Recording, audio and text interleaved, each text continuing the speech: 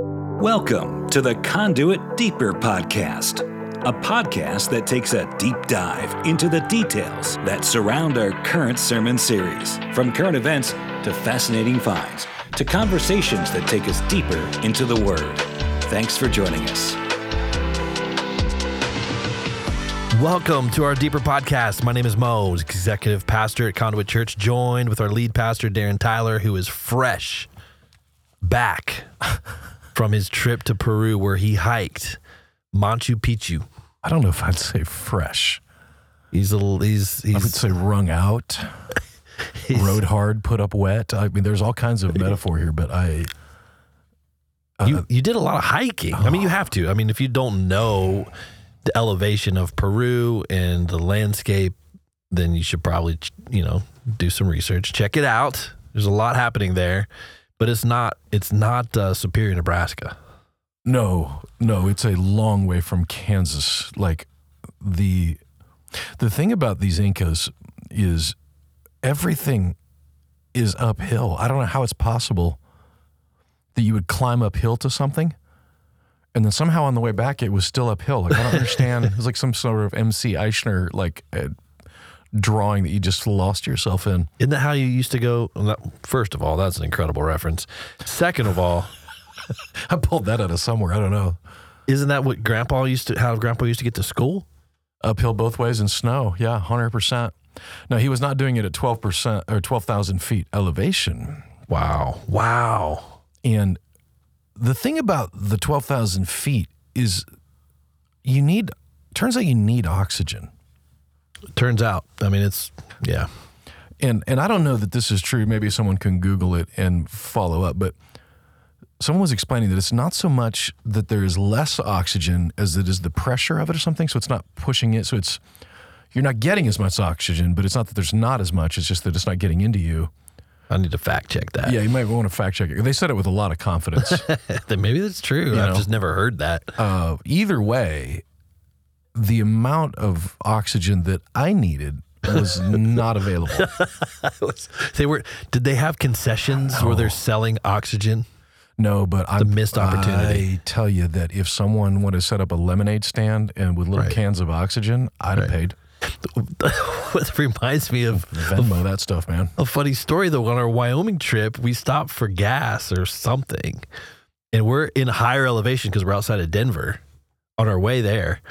And our good friend, Pastor Rob McCoy, purchases a bottle of. Do you remember this? Yeah, I didn't. He purchases a bottle of oxygen. Did you know you could even do that? I didn't know you could do that. Just go buy a can. Compressed air with a mouthpiece. Like they sell these on purpose for like elevation sickness at the gas station. And he was like passing it around like you could like they were huffing oxygen.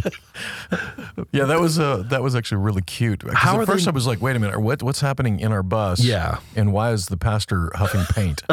Very confusing moment. Yeah. Until we all realized it was like flavored oxygen. Oh, it was flavored? It had some sort of something in it. And like salted oxygen, like salted caramel? I just couldn't understand, but I don't understand why they don't have that in Peru. It feels like a really missed opportunity. Well, it's a third world country.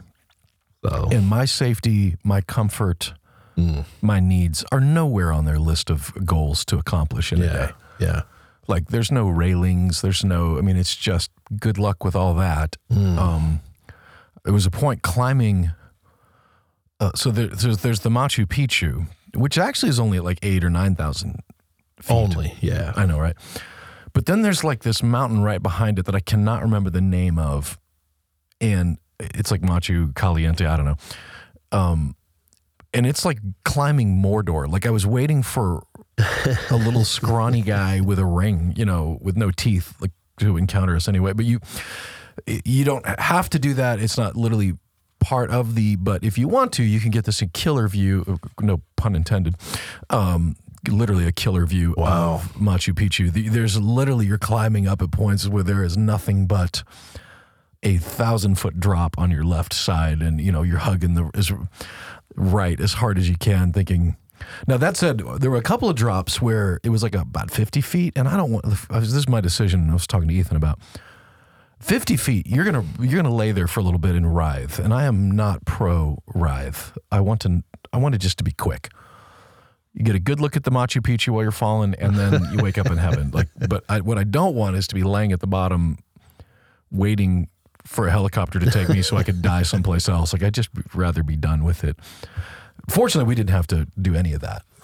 My only reference to Lima, Peru, is Emperor's New Groove. Now, can we talk about how amazing this movie is? First of all, it's probably a top 3. I probably missed an upper. I probably should have watched The Emperor's New Groove in preparation for my trip. I can't believe you didn't, first of all. But the landscape, the setting, everything that's happening in that is my reference point for your trip. If you guys hiking up the mountains is what I'm picturing. Wait, so are you telling me that The Emperor's New Groove, was he in Inca? Was that Cusco? That was in Cusco? I'll be doggone, you're right. And that's where we were. We were in Cusco for like 3 days. And I remember even thinking, when I guess I was a kid when I came out. I'm trying to remember how old that movie is. But it was 2000. Okay, so I wasn't a kid. I was a 20-year-old kid. A little too old to be watching cartoons. Well, I had a baby. Who could not. So actually, he wasn't even born yet. Yeah, I was going to say, let's be honest. This is not what was happening. You were watching this for your own edification and entertainment. It's one of the funniest movies ever. But that's what I picture is you guys, you and, I'm trying to remember these characters' names, hiking up that Kronk. mountain. Oh, Kronk is a great character. I've pulled up the Wikipedia. Oh, wow. But so why were you there? Well, so it was sort of twofold. I was playing a role of, the mission side of me is we have been investigating and looking for places to expand Operation Freedom. Yes.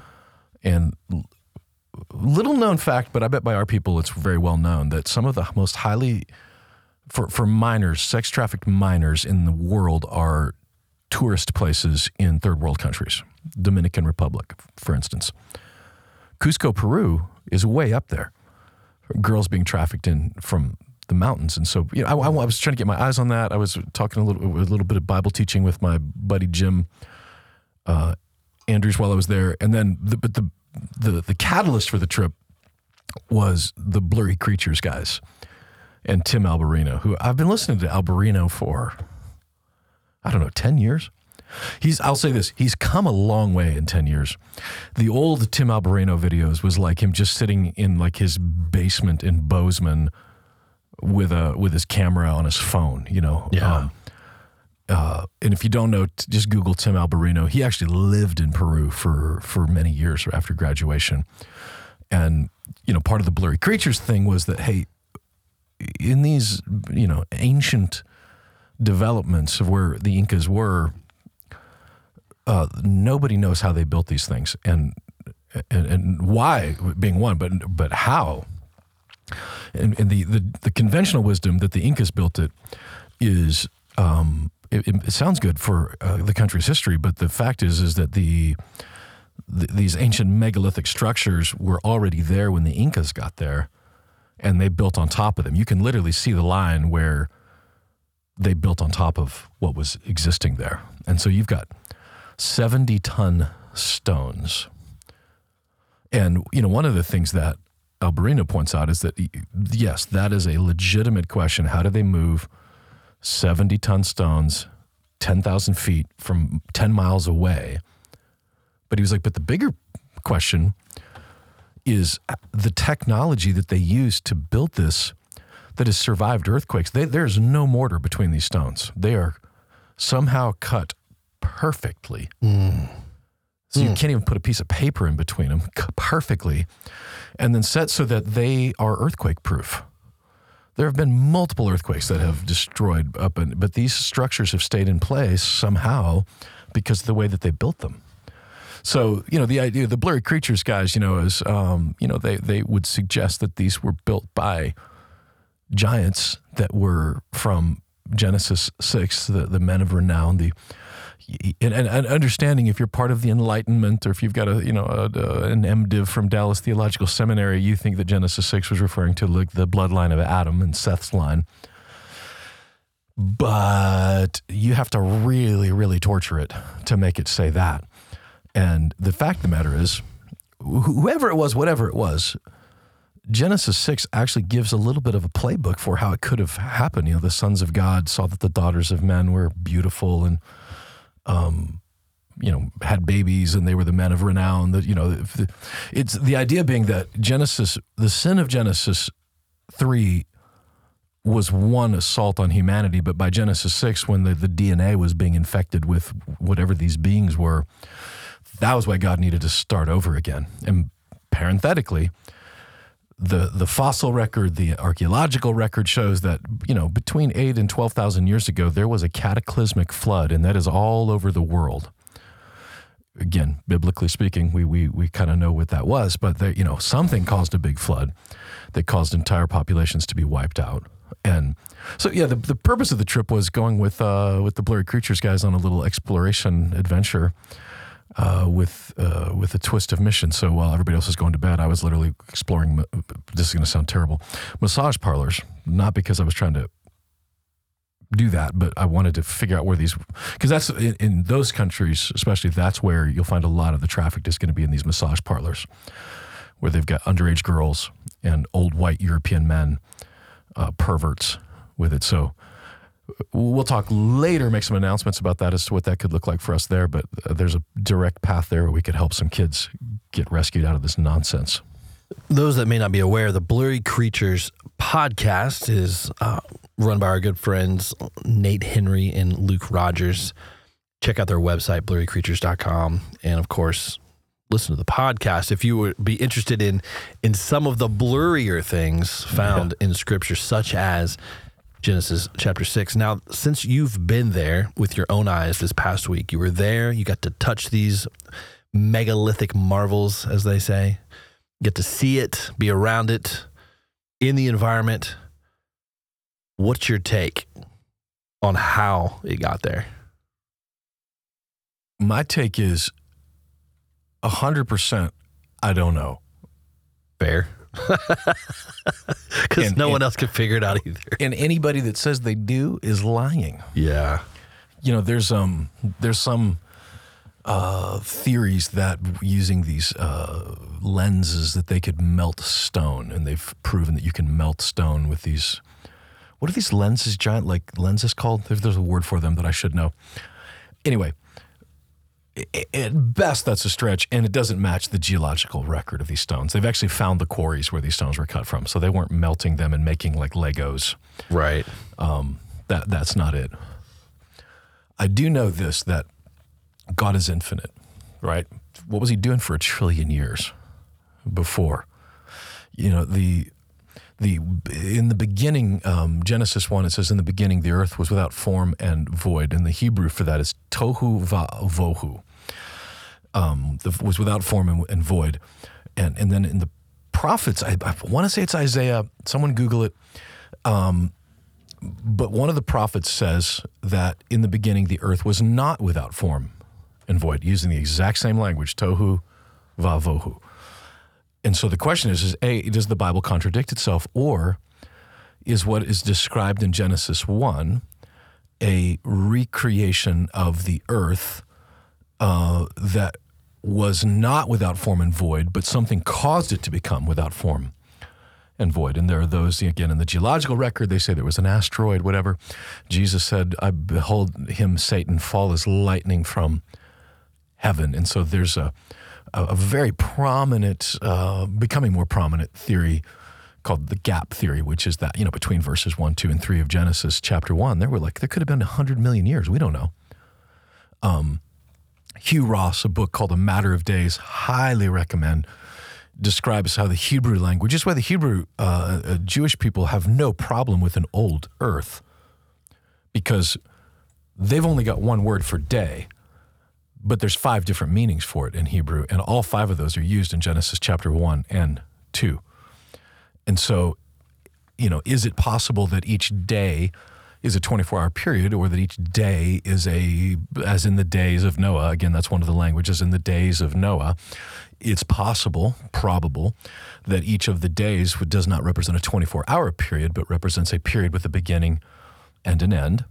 And Hugh points out that the 7th day didn't have an end, that we're still in the 7th day of creation. And so you can't say that evolution is true with the Bible as far as like species evolving from one species to another, which, by the way, Darwin, his theory, the longer it goes on, the less, true it is, unlike Einstein's theories, whatever. But the truth is that there's a break in the fossil record. There's a break where something stopped and then something started. That's between 8,000 and 12,000 years ago, which is in line with Scripture with it. And so what was happening for those thousands of years before? Were there beings? Were the Elohim on the earth? Were, the sons of God? Were they here? What were they doing while they were here? Again, God infinite God, infinitely small, infinitely large. It doesn't change or affect the gospel. If anything, it closes the loop with what science itself can't figure out, which is how did these structures get here? The archaeologists, the geologists, none of them can figure it out. They've tried to replicate. Hey, they put them on logs and rolled them on sand, which is nonsense. Elon Musk couldn't get these stones up there. Maybe with a rocket. I don't know. Who knows? What kind of technology would require, something happened to get them up there that was more than just rubbing two sticks together. Wow. You took your son with you, which is pretty cool. And he's at an age where, he's just taking it all in and being able to kind of travel the world with his dad, which is a really cool experience. What do you think was the biggest takeaway for the two of you together on a trip like that? That's a good question. We had a little dinner with Alberino, and Alberino has no problem talking about aliens. None. No, he's all about it. And so I asked Ethan as we were going back to our room that night, what do you think about all that? What's rolling around in your mind? And his exact words, and I could actually hear Joel in him, like, well, it's not a salvation issue.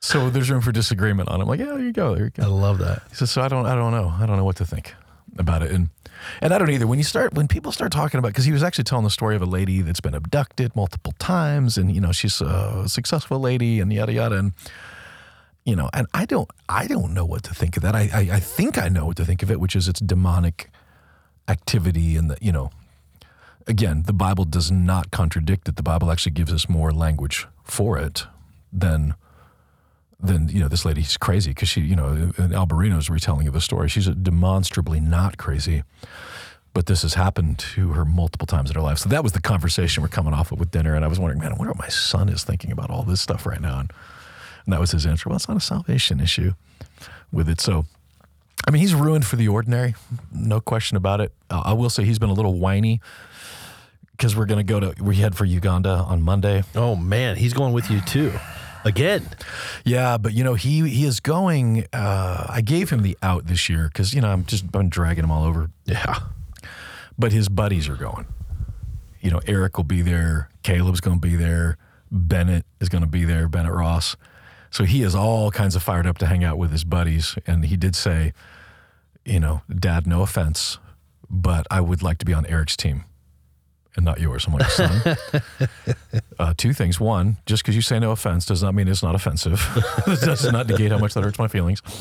And second, I'm actually very proud of you because you didn't try to manage my feelings and you told me what you thought and what you felt. So I just want to tell you I'm proud of you for doing that. A growth moment for all of us. Growth moment for all of us. And now, he's not going to be on my team. Well, I think it's really cool that you were able to go on that trip and then do, like you said, maybe a little recon for what this Operation Freedom division of our mission ministry has become. And speaking of freedom, we're recording this on July 5th, the day after our Independence Day, where I don't know about at your house, but at our house, we blew up a lot of stuff last night. Fireworks are always a fun time at the Tiemans. We actually recounted a story of you last night. You may or may not remember. It was our first time ever blowing up lighting fireworks, when we moved to town, because fireworks are illegal in Ohio. Not illegal in Tennessee. No, bless freedom, God. baby. Bless God. Free state of Tennessee. It was our first summer or two here in town, and we had never done that before. And so we invited a bunch of friends over from the church to come hang, 4th of July celebration. Well, we didn't know that you weren't supposed to unwrap the box that you light on a wick. We just unwrapped it like a Christmas gift and then lit the wick. And I don't know if you remember this, but without any packaging around fireworks, they fire off in about 360 degrees. And it was a moment where everybody that was sitting around literally hit the deck, dove for cover. Yeah. It was like a scene out of Fallujah, Iraq, where we're just running and hiding. And we remembered you were there, and little Ethan was there at the time. I do remember that. And Rob I don't know that I Juilliard. knew that was why that happened. Yeah, it's kind of embarrassing because we just didn't know. Like, how does this work? You Ohio people with your oppressive Democrat blue state federal requirements. But we learned our lesson, and we know how to do them now, and we had a really good time yesterday. But speaking of freedom, the theme of freedom, a ruling came down technically on Monday, but was read and disseminated on Tuesday, on July 4th. I don't think that was a coincidence. From Judge Doughty, I believe in Louisiana. Is that my understanding this? I'm pretty sure because of this, the district, I can't remember the district, 5th district, whatever is Louisiana court. Federal Judge Terry Doughty released his opinion in Missouri versus Biden on July 4th, is when he released it, finding the government likely violated the First Amendment by conspiring, interesting word, by conspiring with big tech in a far-reaching and widespread censorship campaign. If you remember, over the past couple of years, big tech, Facebook, namely Twitter, namely Instagram, would censor, suppress, remove, give warnings, put in timeout if you were to post anything that was against the narrative, the mainstream federal government narrative of any story. This particular opinion on this lawsuit, essentially it gives them preliminary injunction blocking the Department of Justice, the FBI, and the Department of Homeland Security from working with big tech to censor content. That's the ruling. There is a preliminary injunction. Now, there's several steps involved still, but so far, as of today, there's an injunction blocking, Google, Facebook, Twitter, etc., from working with hand in hand with the Department of Justice, the FBI, and Homeland Security. Which is remarkable. Like, when the Twitter files were released and the realization that the federal government was demanding that these social media companies, who, by the way, they didn't have to twist their arms that hard, to silence any sort of a dissenting voice. Of course, it starts with COVID because of supposed dangers of whatever. But the fact is that the federal government this is literally like a new George Orwell book being written right in front of us, The Ministry of Truth. Which, I mean, if you remember, there was a period of time where they were going to launch something. Remember that? And that girl that they were going to have, it was like some Twitter nut job she was a Facebook. TikTok nut job or something. I think she was from Facebook. The girl that was going to be in charge of the Ministry of Truth or whatever that was called. Mm-hmm. The fact that they backed it off was great, but the fact that they didn't think that this was going to be, like, they didn't even begin to understand the optics of it was terrifying. But to see that a federal judge, and there's no question this is going to go to the Supreme Court. I can't imagine this because it's just an injunction, so it's waiting for the next step of this. But the idea that the federal government is not allowed should not be a controversial statement. That's like the Constitution of the United States.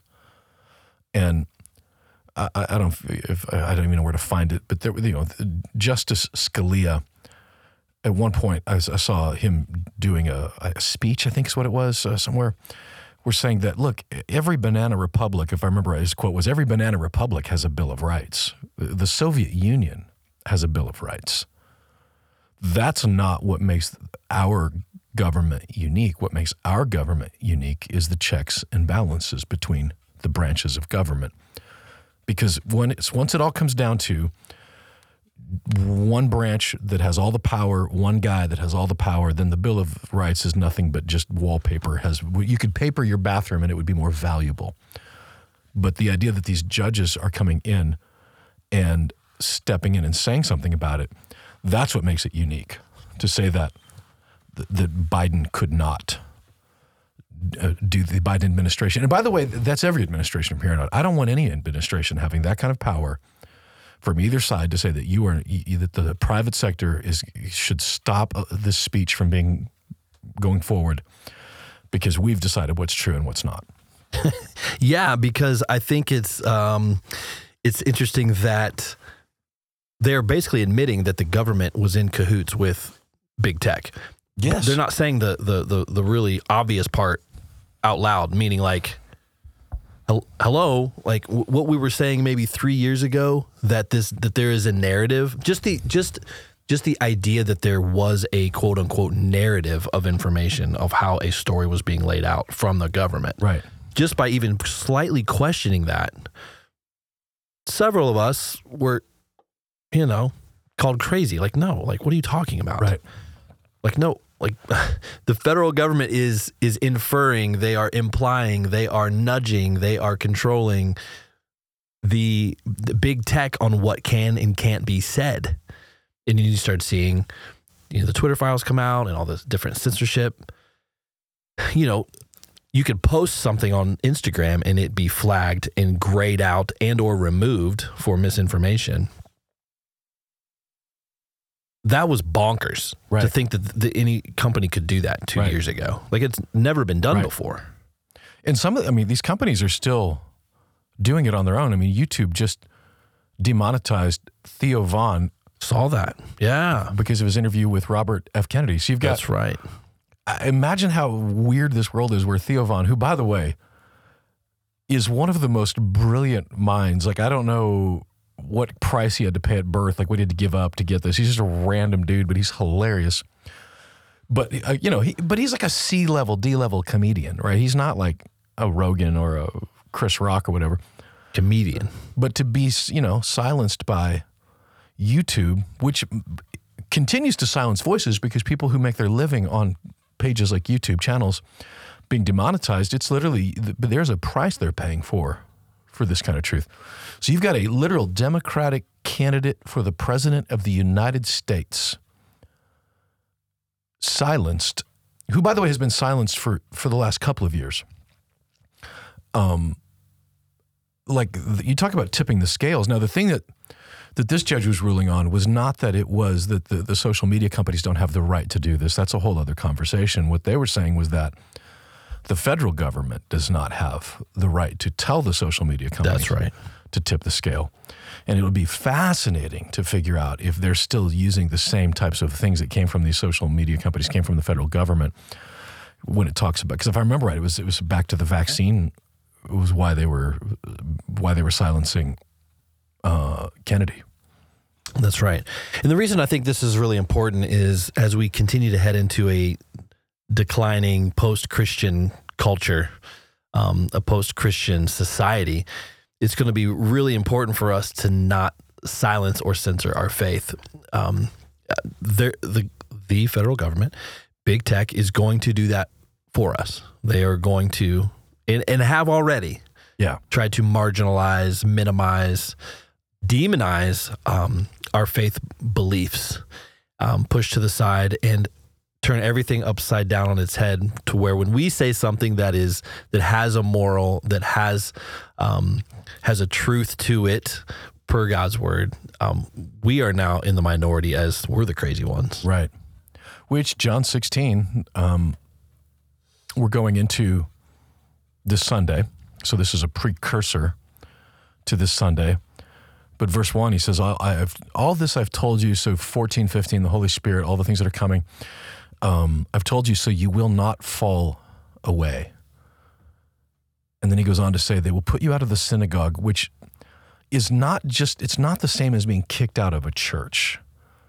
Like the synagogue was life. Like you're out of the synagogue, you've lost financial opportunities, you've lost business opportunities, you've lost your social standing, you've been marginalized, which this week, I'm getting messages from Birendra in Nepal that their own communities, that the screws are getting tighter and tighter and tighter in Nepal as to what they are and are not allowed to do. People's personal properties are being vandalized, and there's no recourse against it, they will put you out of the synagogue. And so the question is, if this is your choice, to be cut off from opportunities, to be cut off from being able to monetize, marginalized, whatever, I'm telling you this ahead of time so you won't fall away, because the temptation is to bow to that pressure, which is not just bowing to the pressure, it is actually falling away. You know what's true, but you're not going to live by the truth because you don't want to pay the price for it. Jesus said, I'm telling you this now so you don't fall away. This is what's going to happen. And look, we're going back to ancient Peru here. There have been spiritual forces at work on this planet since before we got here. They hate God. They hate the truth. So any act of truth is an act of rebellion against their rebellion. And if you think for a minute that there's not going to be consequences for that, we're naive to that. And in America, we've been naive, and we've been so comfortable that I think the two ditches is one, that we could get so freaked out and so afraid that we're just yelling and screaming at everybody. 100% that's not what the Holy Spirit's job in our life is, to give us power to be his witnesses.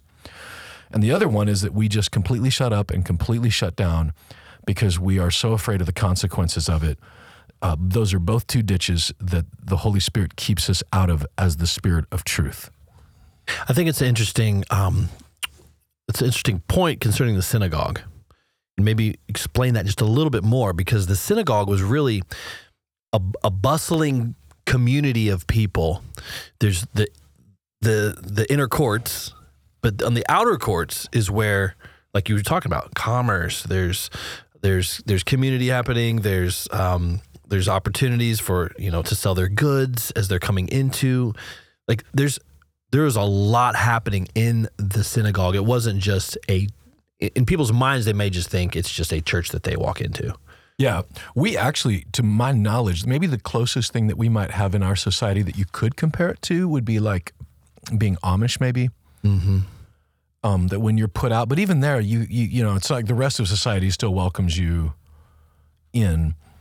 But in the Jewish tradition, in the Jewish faith, the synagogue was literally the center of their lives. Yeah. Everything happened in the synagogue. And so the temple is where the outer courts were. That's where they would go in Jerusalem to worship, once for the festivals.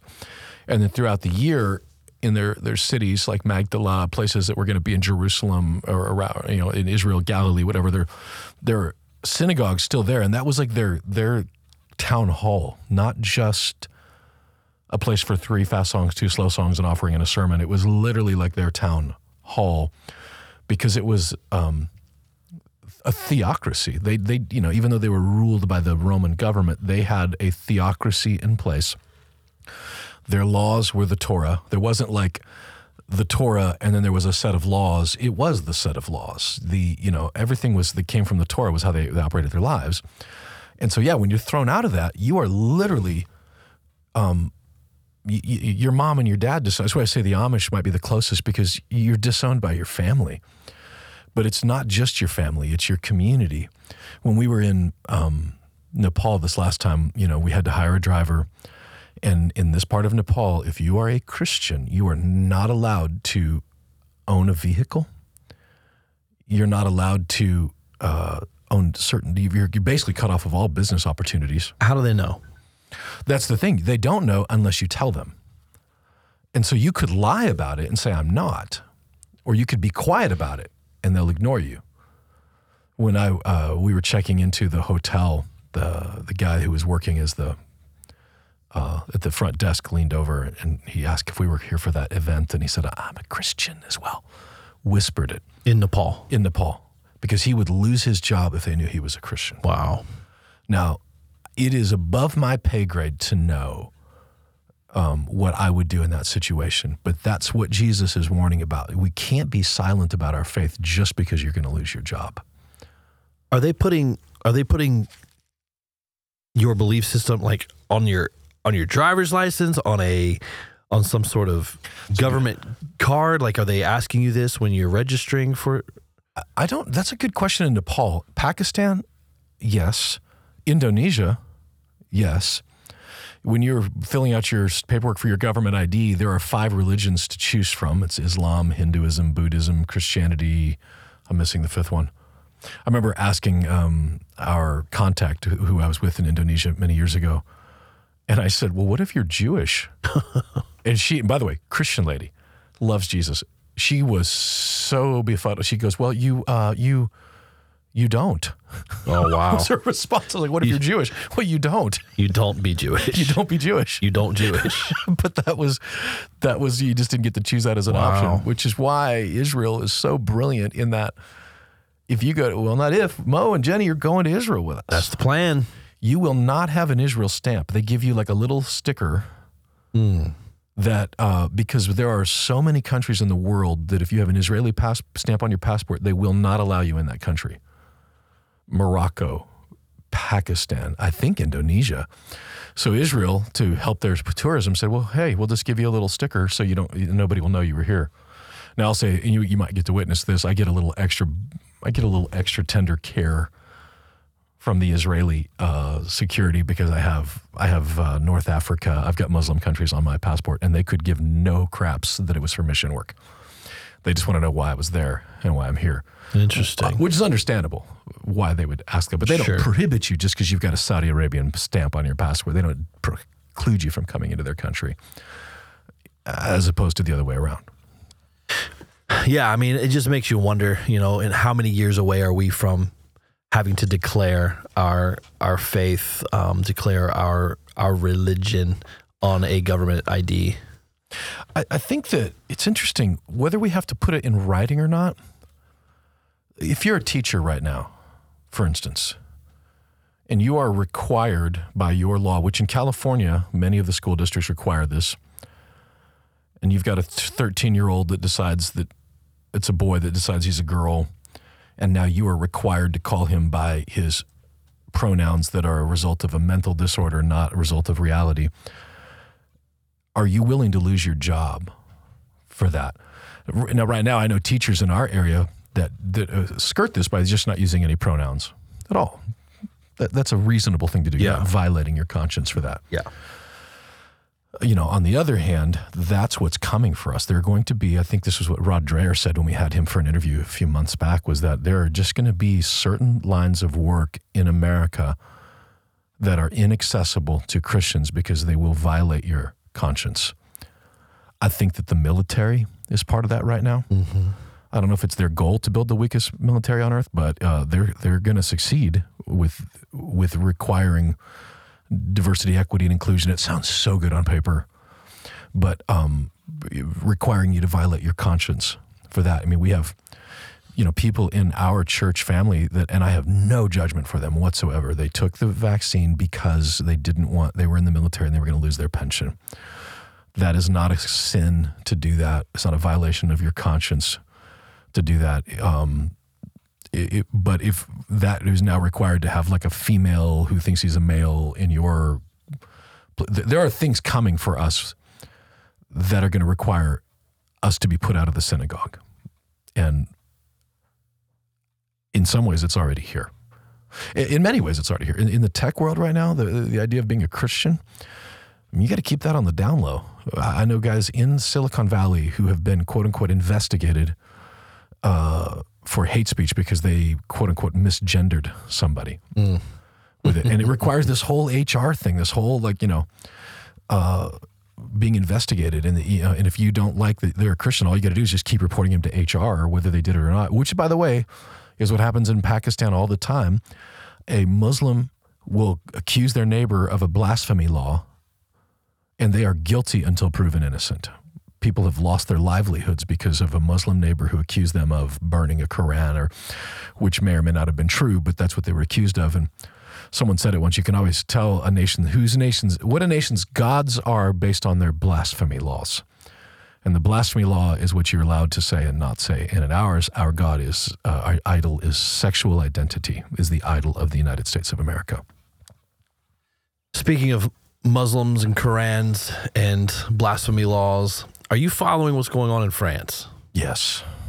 What is your take on some of that? Because it seems as if it's mostly driven by outside forces. What I mean by that is an infiltration of a large segment of the Muslim community moving into France over the past decade. Yep. Where those chickens have come home to roost, per se. Right.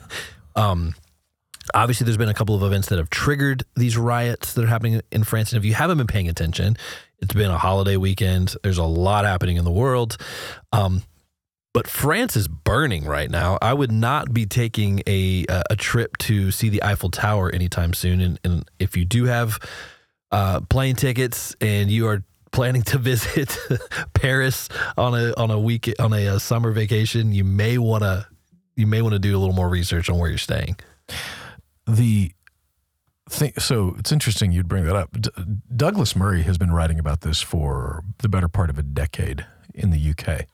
As to what is happening and what could come from it? 100%. Interesting. Because how do you say this with being tasteful? So Muslim is not a race of people. It is a religion. That's right. Okay. Number one. Number two, it's a cult. 100%. If you leave Islam, you are disowned. If you leave Islam, you are, beaten. It's a cult. And what Murray has been writing about, by the way, as an openly gay, secular humanist. Would he say he's agnostic, or what would he say? Yeah, I think he would say agnostic or atheist somewhere. If there's a line, if there's a spectrum somewhere, he's somewhere between agnostic and atheist. But he's making the obvious thing, which is that, look, if your religion, and we're welcoming you into our country, and you're going to bring this with you, we are in trouble. It's candidly, it's what Israel's facing right now, which is in a democratic country, like the one-state solution there. If radical, even moderate Islam is completely anti-Semitic, 100%. They don't make any, that's why in Indonesia, well, you just don't. If they become a one-state solution and the Arabs are allowed and encouraged and invited into the electoral process, they will literally vote out freedom, and the whole state becomes just another version of the West Bank. That said, in France right now, that's what's happening, that the numbers, and look, nobody's saying, I'm not anyway, I don't know who is, maybe, that Syrian refugees don't deserve a place to go, that the war-torn nations that have happened over the Middle East don't need a place to go and to be safe. But what I am saying, what Douglas Murray is saying, is that if that is unchecked, that the very, it's the Trojan horse at that point, the very thing that we value and protect, if you come in here and don't value and protect that, then you end up with what's happening in France right now, which is a group of people who, for whatever reason, you can't broad stroke it. There are Muslims there who are peaceful people, but the religion itself, what's happening? They're burning the country down. Yeah, and I think that's the thing that was so naive. If you're a secular progressive, the naivete, I remember Hillary Clinton saying this about abortion, just saying, well, you're just going to have to change your views on that, speaking to the deplorables, which is, in her mind, if you're a secular progressive, so easy to do. Why don't you just change your mind about this? But this is a religion, right? We believe in our hearts that human value, the value of life, that's Christianity 101. When you've put that lens on Islam, that that it's not about love, it's not about human rights, it's about world domination of Islam, jihad, and that's brought in. They're not just going to change their minds. So, Macron, Merkel, any one of these that are secular humanists that have been ruling their countries, are so naive to think that, well, we'll just change their minds with them. They're not going to hurt us when they get here. You can do this right now. If you go to Minneapolis Airport and you call for a taxi and you have, let's say you've brought a bottle of bourbon for your friend, there are Somali taxi drivers that will not allow you to ride in their taxi because you have alcohol. That's in America. That's a very simple, in some ways, harmless idea, but that's the point. Like, that's their religion, to the point where they won't even let you ride in their taxi cab now. Now, I think that America, they should have the right to say no to that. I think it's their loss, not mine. But that's our greatest strength, right, is our freedom, and that's the Achilles heel that a religion like Islam is using against France. And I don't know how this ends, honestly. Like, I don't know how this ends. It's not looking good. I mean, it's not looking good. It comes and goes in waves in terms of like the control that they are able to regain.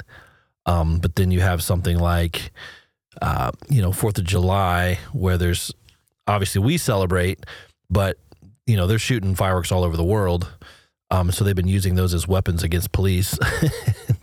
It is out of control. And I think one of the clips I saw was someone, I don't know if necessarily it was an interview, but it was, one of these protesters just raging to the camera that the Quran says, I mean, that's the way he started his sentence. Yeah. The Quran says that we can get vindication for this death in regards to, I guess a police officer had shot and killed a young man in an instance. I don't understand the full story that propelled all of this, but I think there's multiple events. But the point being is they are rallying around the Quran and what they are, quote unquote, allowed to do as a repercussion. I remember a few months back, I want to say April, March, there's a pretty, in the Islamic world, there's a famous apologist, Muhammad Hijab, and talking about, Salman Rushdie and the violence that has been called for against Salman Rushdie. And the idea that, and this guy was saying, you don't think we have gangsters? We've got gangsters. We can shut this down. Like, no, he's defending what's happened to Salman Rushdie because inside of the Quran, it is 100% not only allowed, but encouraged to visit physical violence on anyone that dishonors the name of Muhammad. Which, if you remember right, was it 3 years ago now when the magazine had the cartoon and they killed the guy and there are Christians who have done violent things, right? But you can't say that Jesus signed off on that. Like, you have to, there's no version of Jesus's Christianity that allows for that. There is no version for Muhammad's, version of Islam that does not allow for that. Like, to not harm someone who is like Salman Rushdie, you are not being a good Muslim. That startled me. You are not being a good Muslim. That's the Quran. And so when you hear someone in America talk about, Islam is this and Islam is that, the question is, which Islam are you talking about? Because in the same way that a lot of progressive Christians have made Jesus in their own image, they're also making Muhammad in their own image. Let Muhammad speak for himself. Let Allah speak for himself. And let Jesus speak for himself. We don't have to add words, because I would never serve a Jesus that did this or that, And inside of Islam in France right now, it's the foreseeable future. I mean, there are those who have made the case over the years that the whore of Revelation of Babylon was the Catholic Church. There's actually a book called A Woman Rides the Beast, and it kind of makes a case for the Catholic Church being the arch enemy of it. I've wondered if the thing that they've missed all these years was that the whore of Babylon is going to be wearing a turban. Yeah. Because it speaks of a theocracy, which is, again, they think of the Catholic Church, a theocracy, but that every Islamic country is a theocracy. It's not a democracy, but an Islamic government. Does Douglas Murray have a take on America in regards to the immigration and or migration that's happening on our borders. Yeah. And 100%. And by the way, so does the Bible. You can go through the Old Testament, and I gosh, I'm not prepared for this, but 7 or 8 things where the Bible speaks of welcoming the immigrant and welcoming, the foreigner. 100%. That's all over the Bible. But of the 8 things that are in there, it's like 4 things that you can say, hey, we need to welcome them with open arms. We need to feed them. Like those are things that maybe the left would say. But then on the other, there's like these other 4 or 5 things that talks about also they need to learn your language. They need to leave they need to be assimilated into your culture. They need, that's also in the Bible. So it's like the reason why the Bible isn't right or left is because it's both. And when you get into a fight over that and realize that, we do need to welcome people who are in danger. And that's maybe some people feel like, I don't know the tension here because we need to be open and welcoming to those whose lives are in danger. And on the other hand, we also need to require, even learn the language is something that the Bible speaks of a foreigner coming in, to learn the language, to be assimilated into the culture, assimilated into their faith. That is all the biblical message of it. And that's the thing that our society has done so terribly is just, the extreme left is just, we're opening the doors wide open. If you can make it across the border, it's like a game of Red Rover, if you can make it across, you're in. And what that causes on the other side is people taking incredible, extraordinary risks with their children and with their lives. If I would say this, if they would spend the amount of energy and money on hiring, bolstering judges, bolstering border to vets, to interview, and have requirements coming into our country, if they would spend all the energy on that, I think they could fix this problem tomorrow. Today. But, it seems to be in our country right now, you've got we got to shut it all down side, and you've got we got to open it all up side, and neither one of those are biblical or helpful. Yeah. Well, on this 4th of July week podcast, we've managed to cover everything from aliens to illegal aliens in one fell swoop. So you head to Uganda on Monday. Yep. What is the primary goal of this trip? Well, right now, I'd say the primary goal, the bar's pretty low. Get 33 people in and out. Yeah. And anything else above that is gravy, just with the flights and the airlines. But we're going to celebrate the churches that have been planted. We're going to plant 2 new churches while we're there. Oh, wow. That's great. Celebrate those as openings. I wish I was better at the numbers. If I were a Baptist, I'd know these numbers off the top of my head. I literally have no idea how much we have invested in these churches. It has to be over $500,000 of water wells and schools. And these 2 new churches that they're launching, do new wells accompany them? Every one of them. Gosh, I love that. We are in communities. If you want to let's get blurry again. Communities where the gospel has never been proclaimed, where there's never been a church, never been a pastor, or if there's a Christian, they're by far the minority. So we go in and we don't even tell them ahead of time. Like, we don't let word get out that a church is being planted until we buy the land. Because if we do that ahead of time, then the witch doctors and the crazy and the Muslims for that matter, will curse, yada, yada. So, but once we buy the land, then we make a declaration, that this is Jesus has come to this village. And so we will be in one of those villages. We'll be in 2 of those. There was no clean water. There's no school, no clinic, no Jesus. And, Caleb was sitting here. I will make a prediction right now that once we do that first day in that church, that it's like clockwork every time. Like, it's like Jiffy Pop for demons. Because we'll declare the gospel and say, look, you cannot add Jehovah, you can't add Yahweh onto your list of gods. You got to tear the list up. There is no list. There's only Jesus. There's only Jehovah. And, you get, and then, words of Alex Matala, you got demons been minding their own business for the last 1,000 years or more here. And suddenly we're coming in there and kicking them out. They don't go quietly. Yeah, that's good. It's true. You won't have to say, does anybody feel demon possessed today? It'll just happen. It's happened every time. Wow. because you declare that Jesus is Lord, and somebody, female or male, will pop up and just fall over like 10 rows of chairs, screaming and hollering, and unbelievable. And the demon squad from Matala's people will jump on it like and Ghostbusters. 100%, man, just rebuking that thing.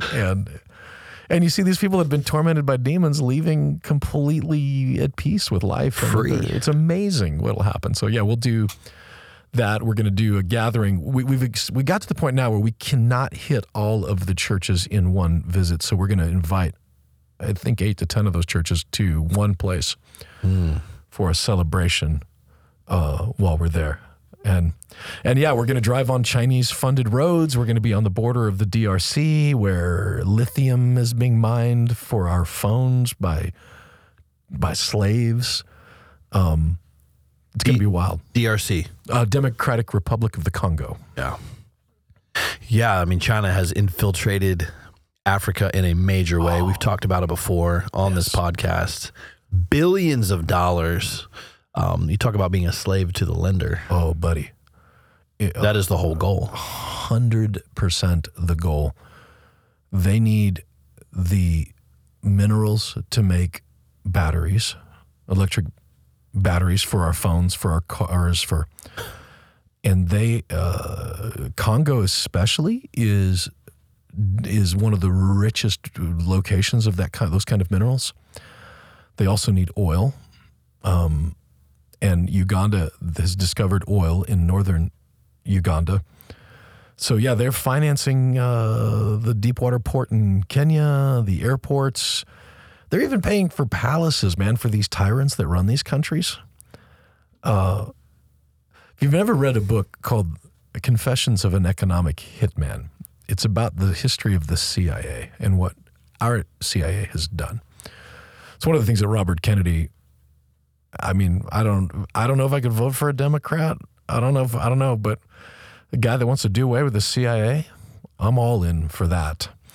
But they are literally, China is just basically stealing. It's like they just stole that book, and now we're going to do all of those same things to these countries, because now they're going to control the oil. They're going to control the lithium. They're going to control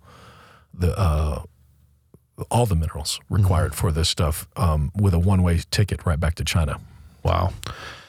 So much happening, and it's just encouraging to be able to gather with our listeners once a week or every other week during the summer. Yeah, we got a summer schedule going here. Summer schedule, and just to be reminded of the importance of our faith, the reminder of how we should stay focused and speak up and live boldly and on mission. I mean, there's plenty to do. So thank you to those that listen. Thank you to those that are participating and maybe sending someone on a mission trip this summer. We've had folks being sent to Kenya, to Honduras, to Uganda, and so many just different things happening. I woke up this morning and saw a photo of Bob and Kay in Haiti. Mount Kilgali, man, in Rwanda. Rwanda. Oh my wait, where did you go? I didn't know you could do that. Like they actually spent a little bit of time with Matala at Good Samaritan School. Oh, that's they've been in Uganda. But yeah, I mean, we've got I think the Ackles are currently in Peru right now on a mission trip. I'm so proud of our church. We got people going everywhere to the point where I couldn't even keep track of them. It's so encouraging, and hopefully that encourages you that there's, whether it's across the globe or literally across the street, you have a mission field. Maybe it's even your own home with your kids, just by being present and spending time with them this summer. We just want to encourage you in that. And if you missed this last week's teaching, Pastor Eric, our missions pastor, was teaching on the importance of freedom, specifically through our mission, Operation Freedom. You can learn more about that. Go to our YouTube channel and catch up on the latest teaching there. Go to our website, conduitchurch.com, and we hope to catch up with you soon.